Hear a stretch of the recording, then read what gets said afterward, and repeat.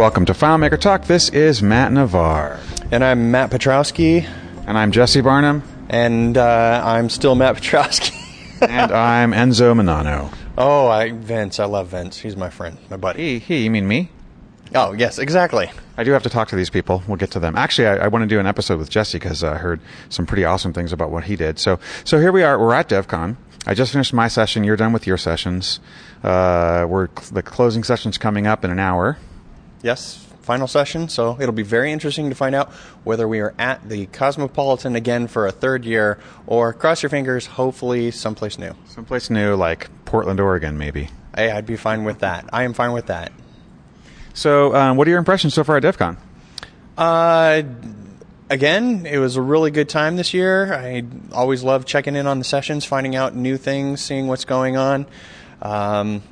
Personally, wasn't so fond of the baseball thing, but I mean, for the sports people, I'm sure they really liked it. I mean, yeah, sports people did like it. So there was a baseball thing last night at an outdoor, sort of like a set of stadiums sort of made to look like famous baseball parks, and there was batting cages and stuff like that. I saw tons of people actually having fun, hitting balls, stuff like this. I just didn't want to do anything because if I threw out my shoulder or something, I'd be like hurting the next day and I was speaking, and I'm like, no, I don't want. I want to feel good when I speak. I should have thought of that because I actually went to the batting cages and hit a bunch of balls, and my leg is really hurting today. Yes, that's what I heard from you, and I was like, well, I'm glad I didn't overstrain myself. You know, you get up past 40 and your body's not going to do what it could do when it's 20. It could be worse. Sam Barnum was at the fast pitch thing. I think they're like throwing 90-mile-an-hour ones, and the ball had a little bit of shimmy to it, and it hit him right in the face. Oh, jeez. Yeah, he was really quite unhappy. Is he black and blue? No, he's actually surprisingly not bruised. Oh, my gosh. That's crazy. So I heard rave reviews from your session. You did a couple, right? So you did one on the lightweight design one. No, I just did one. I had that one, okay. Only, I'm forgetting what I call it. Designing in tight spaces. Yes. But I always call it the FileMaker widget show. So I just basically show people how to use different widgets different ways. Matt's bag of tricks. Pretty much it. And so, yeah, I guess people liked it. There was a bunch of really simple stuff. In fact, anybody who's listening right now that wants to get hold of the file, FileMaker actually made a lot of the DevCon presentation materials actually available. They're all publicly? Yeah. They're all like all the PDFs and all the public links. If you go to community.filemaker.com, you can end up finding those. But here's the link to the file that I used. It's fmgo.to/DevCon 2016. Yep. And that'll actually open up the file, and you'll be able to take a look. So, which I think is a smart move on their part to not worry so much about keeping the materials, close to the chest, and then having to deal with permissions and getting those out there. You get people the content, but then maybe they'll keep the videos. They recorded every session this year. Yeah, so maybe those are what will be behind a firewall or a paywall or something like that. So right. I don't know until they release. So yeah, with Vegas, it's kind of like enjoying DevCon in spite of Vegas because the city is kind of rough. But after being here for a couple of days, I sort of learned what to not do so that I didn't really be annoyed by any of the Vegas BS. And so what were those things? Going to the store and buying water. So at Walgreens is super important when you're in Vegas because it's not really available in places like it really should be. And so just have it with you, and you really, really need it. Unless it's bottled and you're willing to pay $10. Yeah, exactly. Yeah, some restaurants and bars here don't serve bottled water, or don't serve tap water. Yeah, isn't that crazy? It's a new one on me. Used to be public water fountains everywhere. Now, no more water fountains. Just buy it in a bottle. Yeah. And I don't really mind paying, $18 for a drink because if I'm only going to have, 5. And then there's also, the spa, even though it's overpriced, is really great in the hotel. The workout facilities are great. The pools are completely awesome. So going to those places and avoid the insanity of walking around outside and, It has been very hot here. Actually, the previous time didn't seem like it was hot, but I think every night it's been like 109, 111 days. Really hot. So they keep it nice and cool, and you never even know how hot it is unless you go outside the hotel. Yeah. But then there was a party in Joey Grimaldi and Gerald Chang in their suites. And like at 11 o'clock at night on their wraparound balcony, it was lovely outside. Oh, that's pretty cool. You just have to wait till late enough. That's really cool. I didn't get to go to any last night because I was getting ready for my session. I knew I'd be out too late and then just totally tired. So so we've seen some good tech stuff for sure. I definitely have gotten a lot of really good tips. This one's I learned some things about WebDirect in my WebDirect panel. That was good. That's cool. The callback URL thing. Oh yeah, you mean from Chris's? No, Mike Burgee was one of my panelists, and there's when you call a WebDirect solution from your website, you can of course just specify the regular old URL. You know, the domain name /FMI/WebD /pound database name. But then you can also add a callback URL, which is when the solution closes, what URL does it go to when it's done? It doesn't have to go back to the site. It can go to any site, or even back to the database itself. It can call itself. And then also you can set a script that runs when it opens if you don't want to use the onopen script. Pretty cool. There's a whole bunch of other controls in there that I'm sure I could have read about in the documentation, but hadn't gotten to that yet. So I learned that today. That's cool. The product is so deep that, I mean, you never touch every aspect of it. In fact, one of the sessions I heard that was really good was John Thatcher doing an under the hood, and he basically focused primarily on how he in particular used top call logging, the new feature in 15, in order to solve problems. And people were like, oh, okay, I get it now. The light bulb came on. Somebody actually walked me through the process, not just said, hey, we have a new feature called top call logging. Right. So I'm looking forward to actually watch. I didn't get to see the session. I'm going to go watch that video. Oh, yeah, definitely. And he's a great presenter. Well, I mean, he's building the product, so he knows the insides.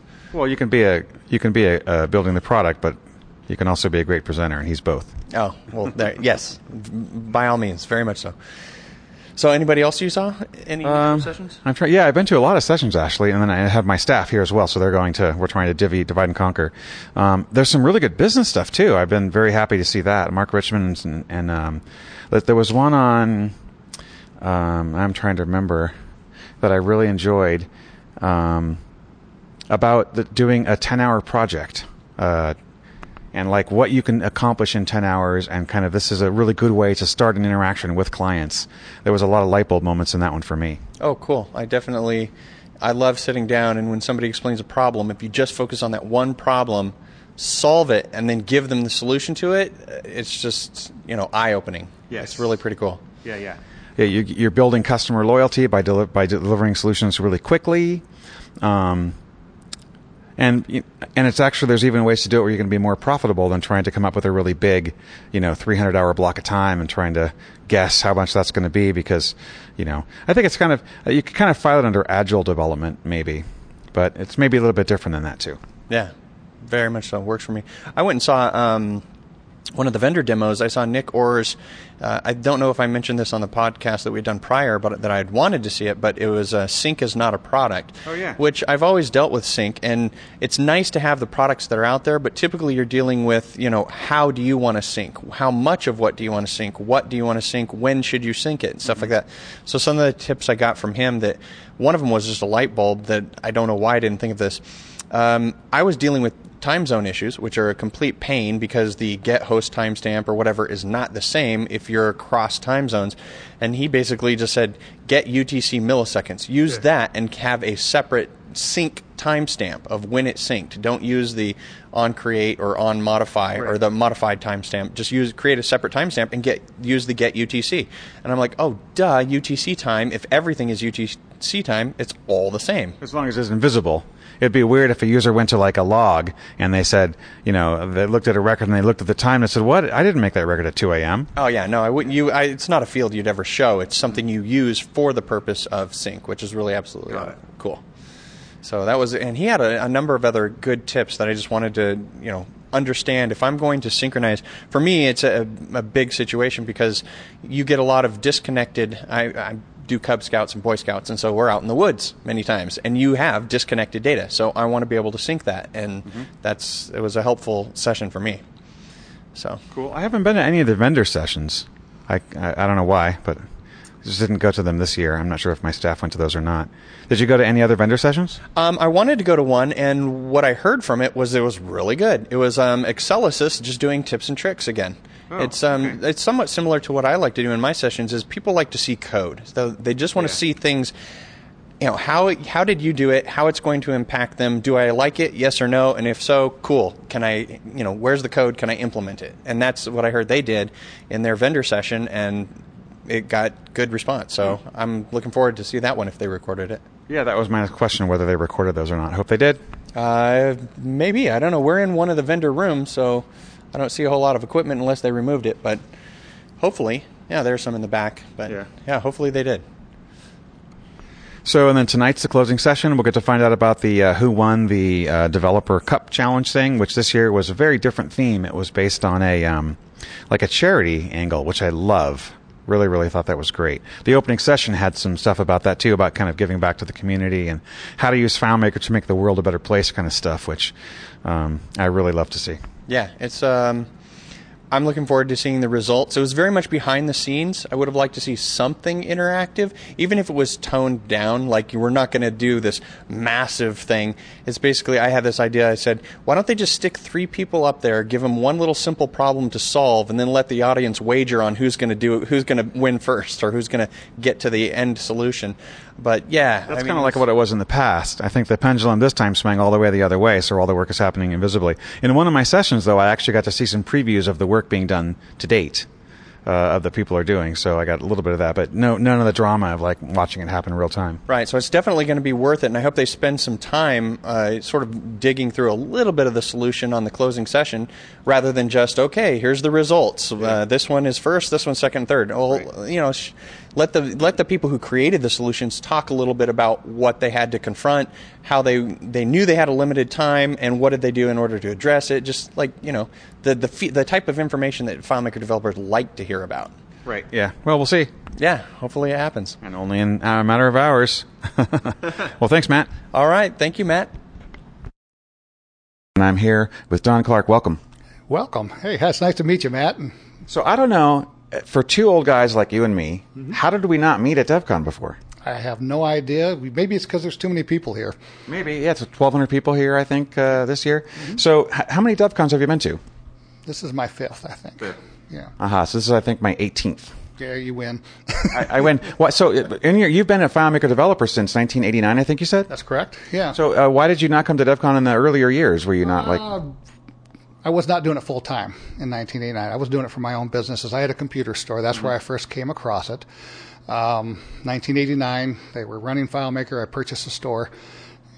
They had that going, and we were using it for order taking, and I fell in love with it. Now, back then, we had Apple Talk. Now, you remember, sure.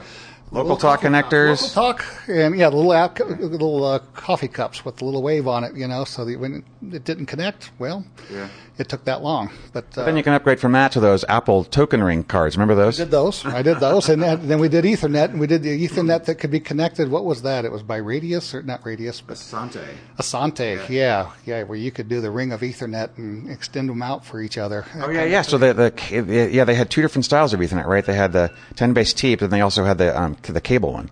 Yeah, they did. Gosh, what was that called again? I don't know. It was basically the same kind of cable we use now for cable TV. Yeah, coax. Coax, there you go. And it had to be terminated at the end. Yes. Yeah. Yeah, I remember all that kind of stuff too. So there's all those things. Back then I used it. So I started writing database stuff. They were using it for sales. I started doing inventory control right away. And then I threw in, we had a service department. So then I was tying into Apple Link. That's how they communicated. But before email was around, we had Apple Link addresses. That's right. Apple Link was around in 1989, 1990, and that was an email system. Yeah. But it was all internal to Apple at that point in time, and we used it for doing ordering. Yeah. So all of our part system and everything, I put all that on there, and then we would download I was a MicroAge affiliate as well. MicroAge had 32,000 plus part numbers. I'd pull the whole thing every month into a database in FileMaker and then hook it up to our sales. And so everybody could pull up every price for everything. Nice. Right away. Yeah. And, of course, I had inventory, and we did inventory and everything like that. Point of sale. Yeah, this story of using FileMaker internally and then gaining a lot of expertise on it, and then maybe busting out on your own to start doing FileMaker for other people is very common. I think I've seen it a lot of times, and I think it's a really beautiful testament to what FileMaker is. Oh yes, that's when I talk to people, it's the same thing. How'd you get started? Well, I started doing this. I was doing such. Somebody threw something on the desk and said, "Make this happen," and they fell in love. Yeah. Yeah. I love talking about all the old stuff too. It's just really, it's fun to reach way back in memory and go back to remember like your first email address, CompuServe and Prodigy and. Oh yeah, I don't even remember mine. Well, actually, I got a domain name with the name of the computer store, and that was my first email address. But I couldn't even back then in 1994. Yeah. It was CLI Computers. There was a CLI Computers in L.A. that already had that. Oh. Yeah, by the time I got into it, which is only a few months too late. But we got one called CLI Computers EBQ for Albuquerque, so it worked out. That's good. Yeah, we did all that kind of stuff. Back then, all you could do really, there weren't a lot of web pages. And there's around 95, I think. Yeah, and I mean there was bulletin boards, and if you tried to advertise on a bulletin board, they'd flame you so fast. I tried. I got flamed a few times, or once. Yeah. So, and then I just played by the rules. So, at any rate, that's how far back I went. Then I started doing what most people do when you're doing it. You like it enough, you start playing with it a lot. You do more stuff internally, and then somebody asks you if you know a way to help them out. Mm-hmm. And that's what I did. I started doing scheduling software for doctors' offices, and just I did newspapers. They had to do creative work. And so they had to manage that kind of stuff. We're getting all kinds of stuff making noise over here. That's all right. That's right. So fast forward from that, now you have fmprogurus.com. Mm-hmm. Is that your name of your company for consulting, or just? No, the name of my company is FM Database Consulting. Okay. I've been doing that since. Well, actually, let's go back a little further. In 2000, my wife and I started a company we called funteaching.com. And we made vertical market software for a vertical niche called, blanked out. At any rate, it's for doing like something like DECA, which is Distributive Education Marketing, or Clubs of America, or Business Professionals of America, high school vocational ed clubs. Okay, so Skills USA is another one. At any rate, they all have clubs. These clubs have to be run in addition to the teacher's job as whatever they teach. So DECA was marketing. My wife was a marketing teacher and a DECA advisor. They have national competitions and all kinds of stuff. So they have to be able to do job training or job work. So the kids go out and they get a job, a co-op, and the teacher has to go out and visit, and they have to get reports back from the teacher or from the company owner, and say, okay, are they doing a good job? Are they not doing a good job? They got paid to go out and do this in the afternoon. And it's so funny. You're talking about it, and I'm like writing the program to solve this problem. That's right. And that's what we did. We wrote a program to handle all that kind of stuff. And we made runtimes out of it on Mac and PC. So single user. Yeah. Mm-hmm.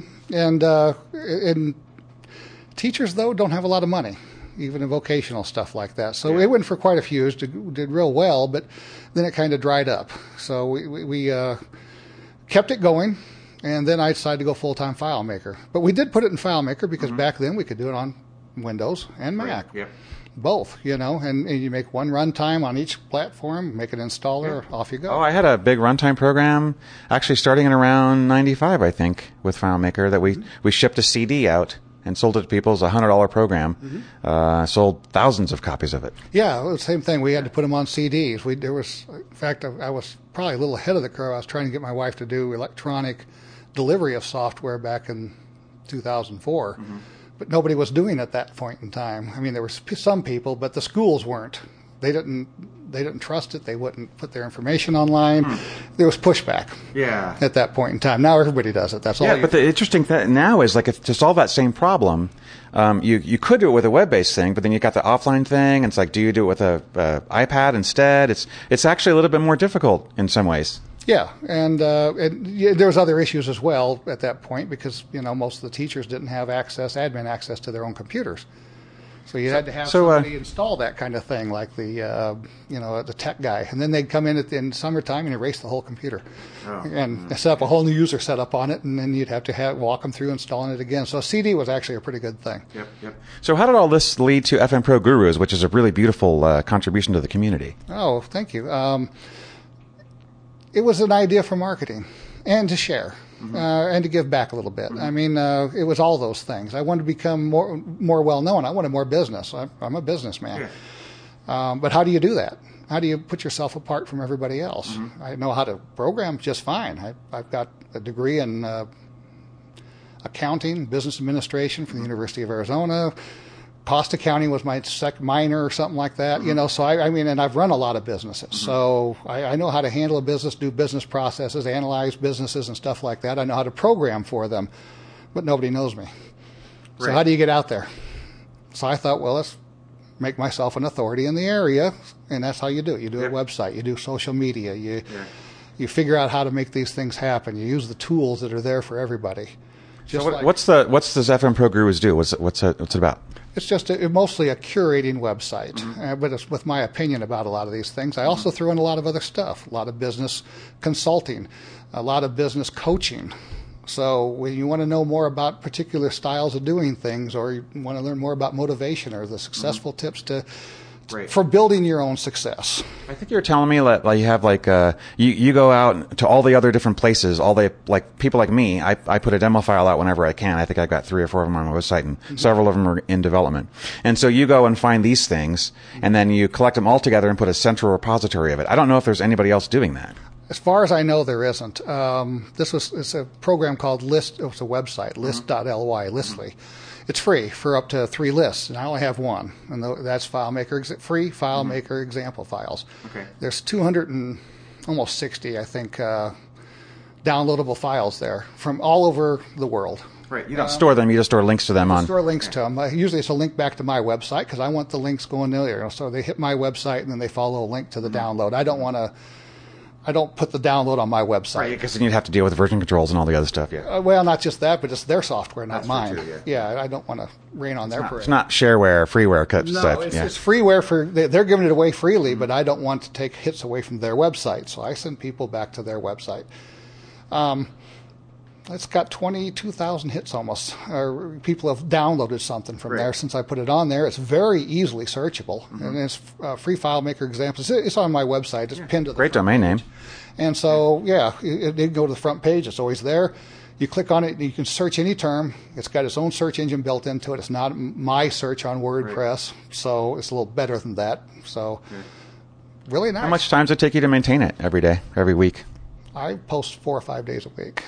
And once in a while I put on my own original content. I'll do something in a video.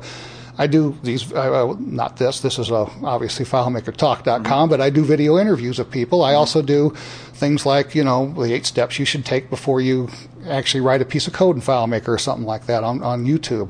8? No, there's only 7. Yeah, I added one.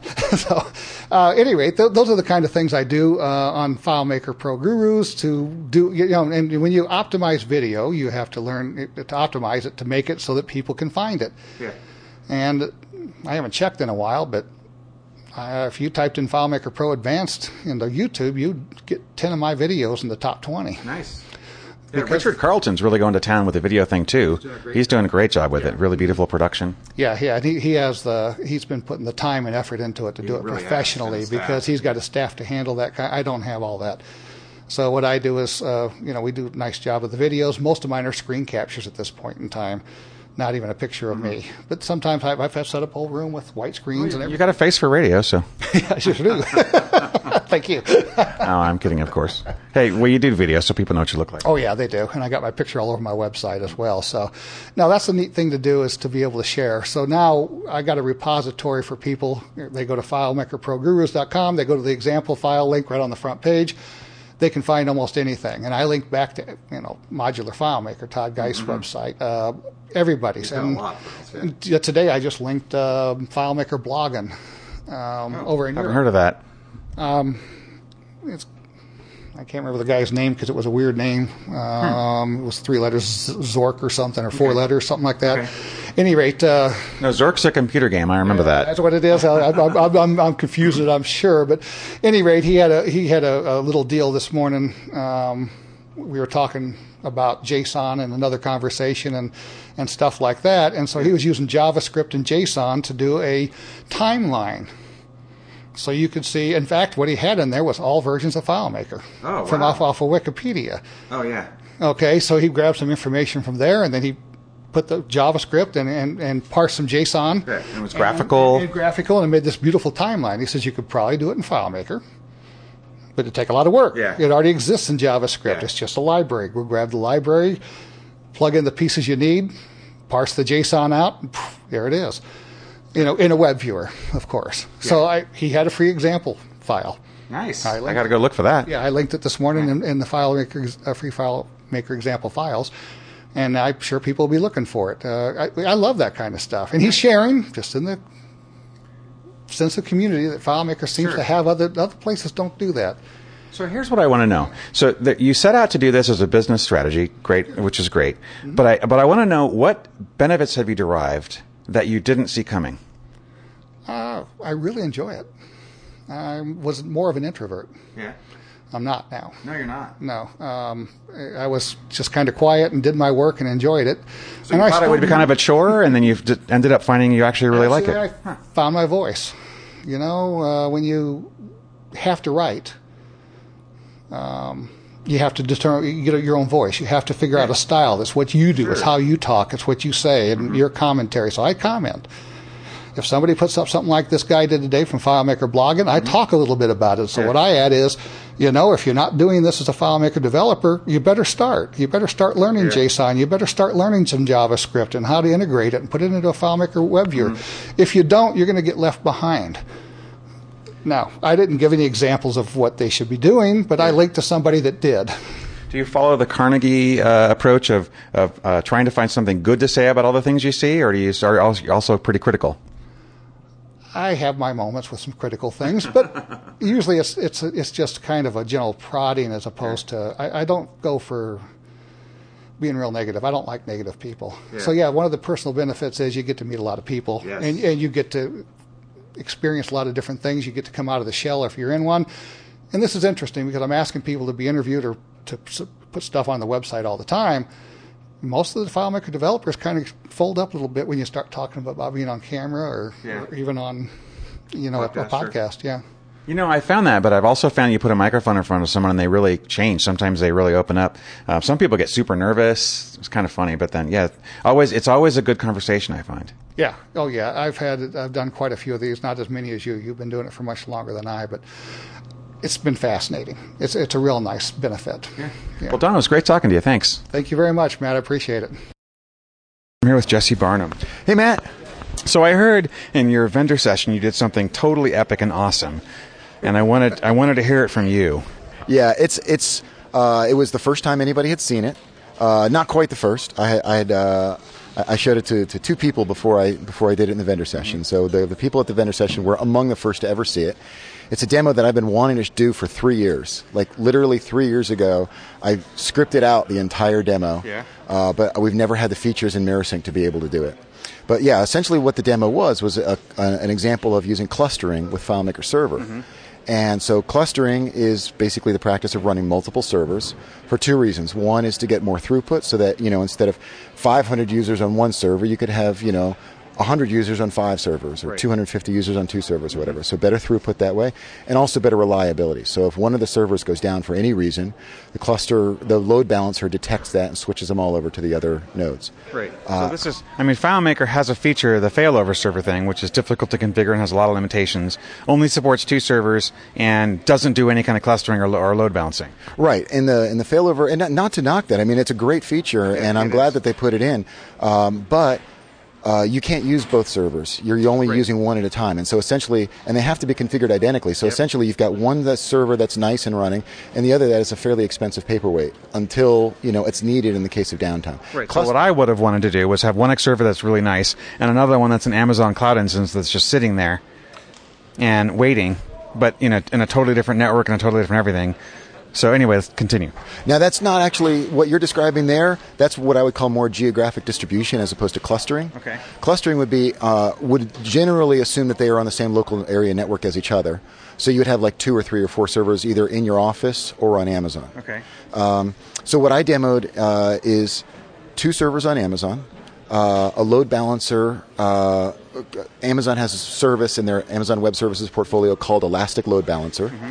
And what that does is it looks like FileMaker Server to a user.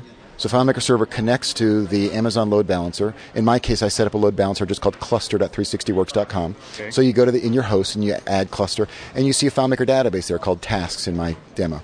So you connect to tasks. What you don't see is that the load balancer will then automatically connect you to either server 1 or server 2 in kind of a round-robin fashion so that everyone winds up with about half of the users on server 1 and half of the users on server 2. Okay. So we did that in our demo. Totally awesome. Yeah. And then I set up MirrorSync to sync between these servers every 5 seconds so that whenever someone made changes in server cluster node 1, server 1, within 5 seconds, everybody who was connected to server 2 was seeing that. We had everybody on their iPads and iPhones in the audience all connecting at the same time. I heard that. It was really fun. People were creating records, deleting records, changing fields, all that kind of stuff. Right. And so all of that stuff was replicating between them. They were seeing all this happen. And then, so that's kind of feature 1 of the clustering is, right. We're splitting that room full of DevCon users, half on one server and half on the other server. But then to make things interesting, I remote desktoped into server 2 and force quit FileMaker Server, like a really hard, immediate just kill. You're evil. I was like, oh no, don't do this to me. But what did I ever do? So yeah, assassin. You run on Windows. So we assassinated server 2 with extreme prejudice, right. And corrupted the file in the process. Nice. And so the first thing that was cool was that everyone who was connected to server 2 got a little message in FileMaker Go saying you've been disconnected. They reconnected. The load balancer at Amazon detected that server 2 was down, and it immediately just shunted everybody off to server 1. So now everyone in the room is still running, but just off of server 1. Right. I then went to server 2, got a 4-hour-old backup that didn't have anybody's changes in it, brought that in to replace the corrupted live file, brought server 2 back up, and then MirrorSync immediately kicked in, pulled all the new changes from server 1 back onto server 2, and then we're back up and running with both servers running in the cluster. Insane. It was really cool. I was really worried that people in the room would not kind of get how cool this was, because that's not really what I had promised to show them in the description of the session. Everyone was there to kind of see client to server stuff, the stuff that you traditionally see MirrorSync doing. So I was worried, are they even going to get this? But yeah, the room was very excited. It got a lot of applause. And this isn't really like a special because features like this have existed on other platforms for a long time, right? Sure. And they're really expensive and difficult to configure. But this is just built into MirrorSync, yes? Yes, MirrorSync will support this I was demoing with 2 servers, but it'll support it with 8, 10, 20 servers. Okay. And so this is new in MirrorSync 3, which just shipped last Sunday. Okay. But yeah, I foresee this becoming possibly kind of the marquee use case for MirrorSync 3. Yeah, I think so. I have a couple clients who are looking at this specific thing. Yeah, I mean, I still want to do a whole lot of testing and a whole lot of banging on it, because this is a very new release for us. Mm-hmm. So I want to do a whole lot of internal testing. I want to set up all of our servers to be clustered, and then start putting out some white papers on kind of reliability and stuff like that. So on the cluster engine, the service that Amazon provides you, can you shift the percentage so you can say I want 95% of my traffic to go here, or have it configured to just for failover only, maybe?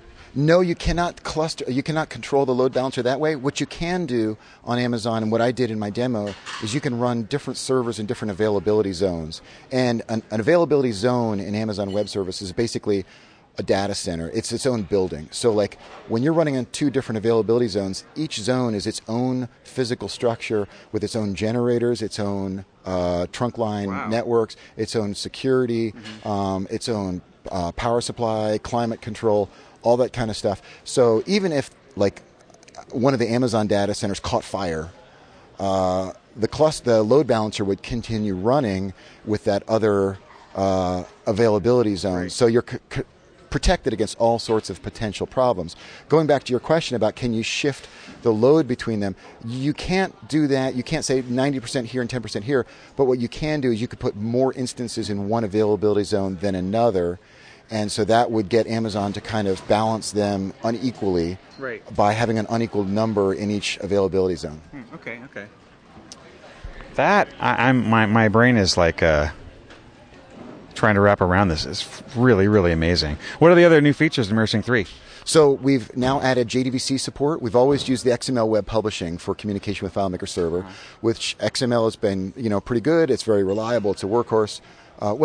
Did I say very reliable? It's somewhat reliable. It's somewhat reliable, but the JDBC is generally much faster. For instance, in our benchmarks between FileMaker Server and MySQL, we were seeing with the XML web publishing engine about 150 records per second from FileMaker Server to MySQL. With JDBC, we're seeing about 1,000 records per second. So that's like a 6 times. 8% faster. Almost, yeah. Or 600% faster. It's, about 6 times faster. On the client to server syncs, we're seeing 2 to 4 times faster. Wow. We're also adding the ability on the client to have multiple sync configurations in a file, which means that traditionally, the way people have used MirrorSync is you click one button and everything syncs everywhere. Yeah. Now, you can still have that button, but you could also have other sync buttons that you would do that are workflow specific that only sync certain tables. So, for instance, I demonstrated using FileMaker Starting Point with the timesheets module, and I made a one-way sync just for the timesheets table so that now I have a sync button that I can do in Starting Point to sync everything, or when I enter a new timesheet, I just hit a save button, and just that one table syncs only from the iPad to the server. And it just pushes data. It just pushes data, and I also disabled the dialogues that normally pop up after the sync. So to the user, there's just like a brief 1-second pause when they hit the save, and it's all just being pushed to the server transactionally. That is sweet. I'm looking forward to this. What's the upgrade cost of MirrorSync 2 to 3? It's 40% of the cost of whatever your version 2 stuff was. So basically figure out what it would cost to buy your configurations and devices in MirrorSync 2, and then 40% of that to switch to MirrorSync 3. Wow, worthwhile. And then with MirrorSync 3, as always with our products, when you buy it, you're getting a perpetual license. It's not a monthly or an annual. Right. But what we are adding is the option, and let me back up for a second. You'll get all upgrades, whether they're major or minor upgrades, for 1 year after the time you purchase MirrorSync 3. And then at the end of that year, you can choose either to not do a maintenance plan, in which case you never pay us anything else and your license works forever. Right. Or you can pay 25% of your purchase price for MirrorSync 3, and then you will get another year's worth of updates, both major and minor. So or if MirrorSync 4 comes out during that time, then you'd pay for that, 40% or whatever, and get... No, the 25% will cover all updates, including major updates. Cool. So like if version 4 came out within your update window, you would just get that for free. So as long as you're on that 25% plan per year, then you'll get the bug fixes in the minors as well as the new features in the major versions. That's the normal plan for for software like this, usually 20, 25%, 30%, whatever, of the purchase price every year as maintenance, and then you always are staying current. Yeah, and we modeled that clearly. We modeled that after FileMaker's own plan, which people understand how that works, so they should understand how our plan works as well. Excellent. Any other updates? We've had wonderful booth traffic. We had CloudMail 2, which was new this year. So CloudMail 2 has a lot of nice features about tracking Google Analytics so that you can see Google Analytics when people are clicking on your marketing links that you sent out and stuff like that in your email campaigns. So tell me about CloudMail versus MailChimp. Is it like a competitor?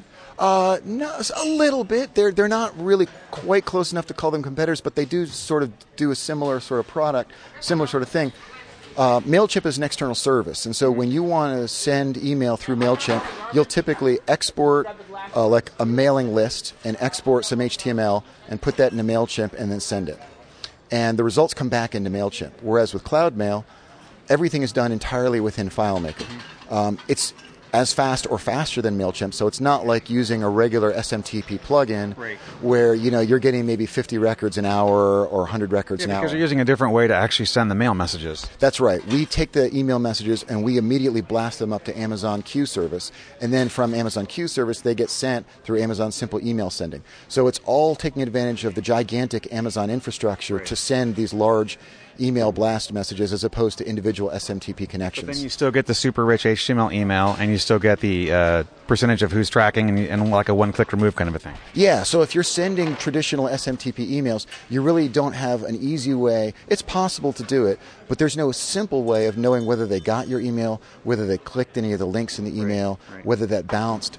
Managing unsubscribes. There's a lot of regulation and legal compliance issues now when sending marketing emails, and so CloudMail assists a lot with that. For instance, if somebody reports you as abuse, CloudMail will automatically never send an email again to that person. So it's not up. So you don't have to worry about whether you have made a mistake or not. CloudMail will take care of that. Same thing for unsubscribes. If somebody wants to just unsubscribe, that will get reported back to FileMaker, so you'll know who unsubscribed from your mailing list. But CloudMail will also make sure that it doesn't send emails to that person anymore. Okay. Which all those are also features MailChimp has, I think. Yeah, the difference, I guess the real big difference here is, one, from a pricing standpoint, we're not on a monthly or annual model. You're just buying, you're buying it once and you're paying a one-time cost to us. There are some Amazon sending fees, but they're so low they're almost free. The other big difference compared to MailChimp is that everything is done within FileMaker. So it's huge because integrating to MailChimp is not simple. Yeah, and not only when you integrate with MailChimp, keep in mind, it's not only the integration part of the sending, it's the integration of the receiving in terms of your mailing list from people unsubscribing, of all of the click tracks and deliveries and stuff like that. So that, there is a lot of integration when you want to take full advantage of the bidirectional stuff. Whereas with CloudMail, there is no integration because everything is all kind of comes from and returns to your FileMaker solution. Dang, now I have to integrate this in my solutions as well. Thank you. How's the show for you so far? Well, I just learned I have another product I have to acquire and buy and integrate. Actually, no, it's been a great show. I've actually learned a whole bunch of really cool technical things, had some really good business insights, tons of awesome networking with people, which I always love to do. You told me to go to the baseball thing last night. I was going to not go, but I did because you said to, and then I didn't see you there. Well, there was actually a story behind that. Sam got hit by a fastball in the face. I know. He was bleeding. And so we decided to call it an early night. Yeah. We headed back to our hotel room, washed off his face, and played some XCOM on our laptop, which felt much safer than swinging at fastballs. Yeah, I don't imagine having a 90-mile-an-hour baseball come at you would be fun. Yes. And Sam has a new respect for people who stand in a batter's box. I did the slow pitch baseball one, and I actually hit the ball a bunch of times, which is good because I never really played baseball, but I'm sore. I'm old, and I'm sore. Yeah, our guys are too. Will was telling me his ribs are hurting him, and so Evan played a lot of baseball as a kid, and so he really enjoyed it. I was never able to throw or catch anything. So, soccer was always my game. In fact, Lisa was joking that if I was going to throw T-shirts out at my vendor session, that I should just attach something to them and kick them out into the crowd, so maybe they would actually make it into the crowd. Oh, good idea. I'll look for that next year. Yeah, I plan on getting hit with the head in the T-shirt. All right, well, it's soft. It is that. You've got that going for you. All right, thanks for your time, Jesse. Thanks a lot, Matt.